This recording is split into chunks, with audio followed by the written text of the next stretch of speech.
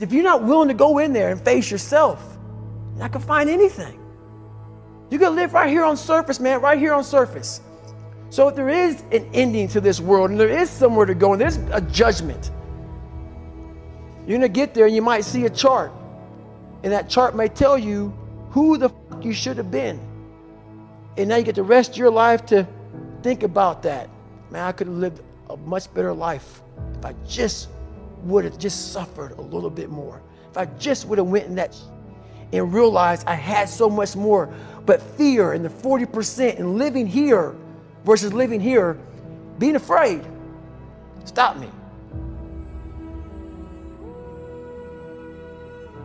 Your biggest enemy, the most important conversation you will ever have in your life is the one you have with yourself. You wake up with it, you walk around with it, you go to bed with it, eventually you're gonna act on it, whether you're good or bad.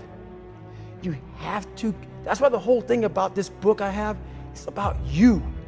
It is about you. It's strictly about you finding who you are. So many people die, live 100 years, never fucking know who they are. Never know who they are. You have to look in that mirror and know there's so much more in here, man. Because I can literally right now be a 300-pound guy spraying for cockroaches still to this day if I did not look in that mirror and say, there has to be more to this. This can't be it. And then willing to go into it, dive deep into it, and give all I have to find it. So that's what all that's about.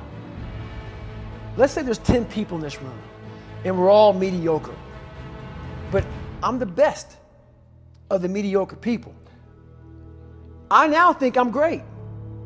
I'm great. We surround ourselves around people that make us feel great. They tell us what we want to hear. The second we put ourselves amongst the uncommon people, we don't like that feeling, that challenging feeling of that person who's waking up at 3:30 in the morning and say, hey, push your on, we're going for a run. We don't like that challenge. We like that person who says, hey, you know what, man, I don't feel good today, man. And they say, oh, it's okay, brother. We'll take a day off, man. We'll get a pizza and watch the game. We like that. We love that feeling. Why? Because you understand, man, we're good, bro. We don't want that motherfuckers like this. Hey, man, no, bro. Get your fucking shit on, man. Stop being a punk. We don't want that in our lives. We don't want that person who's constantly challenging our weaknesses. We want that person who's constantly, making us feel nice and good and secure in ours. That's the mediocrity of life. We want to be the best amongst the average people. People wonder, how do you stay hungry all the time? Because after I accomplish something, I don't sit back like a lot of guys who graduate buds, graduate this, graduate that. They get comfortable. They wonder why I'm getting weak, man. I don't know, I lost my edge. What's going on? Because once you hit the top of the fucking mountain, guess what happened? I'm good. I'm good, so you wonder why you're falling down now. Because once you reach the top of the mountain, you got to build another one. That's mediocrity. There's a lot of people in mediocrity who have a nice resume, but they're one-timers, man. They hit a one-time deal, they busted it open, got a lot of money, but they're good. You're mediocre now, man. What are you fucking doing today, tomorrow, the next fucking day? That's why I don't listen to theorists. I don't listen to all that bullshit. I listen to a motherfucker who's like this, man. What's wrong, man? I'm fucking tired, dude. Why are you tired? Because tomorrow, I gotta do the fucking shit again, man. Whatever the shit is that made me fucking nauseous and sick to my stomach, it made me hurt. There's no ending. And that's the person I listen to. That's the person who's gained knowledge. You gain knowledge through suffering.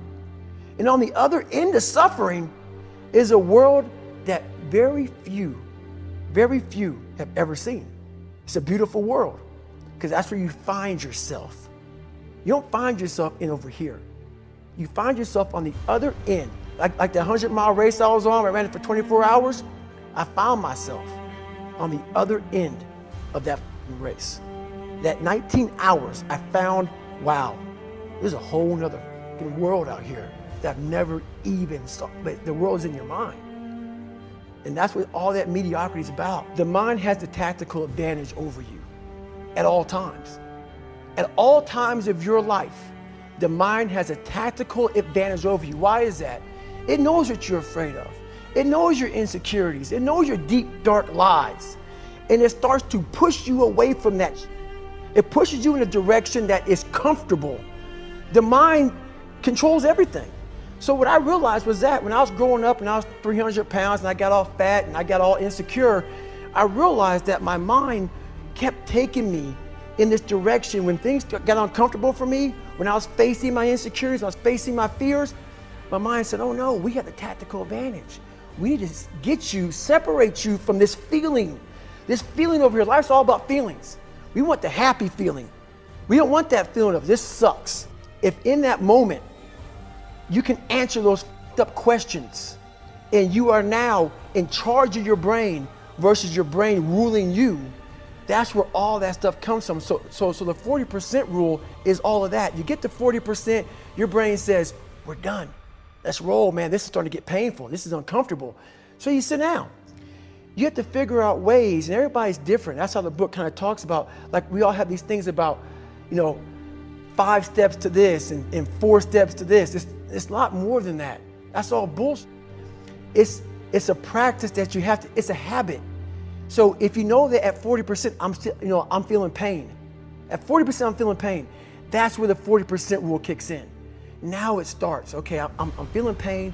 My mind's saying all this to me. It's saying, get out of here, run, flee. The fight or flight kicks in. Okay, we're done. We're not good enough. It starts telling you all these things. You start to believe it because the mind controls all. This is the time where you have to gain control back of your mind. It's okay. Let me see if I can go 45%. And once you start giving yourself more and more hope and start realizing, okay, the mind starts to be, okay, what are you doing? We're supposed to be going right and you're going left. You start then controlling your mind. Start finding more in yourself. And then it goes from 40% to a lot further than that. But that's the start of it though. Get to the spot where your mind is saying stop. Wherever that is, you gotta get there first. And then that's when that starts to work for you. You gotta control yourself in that moment.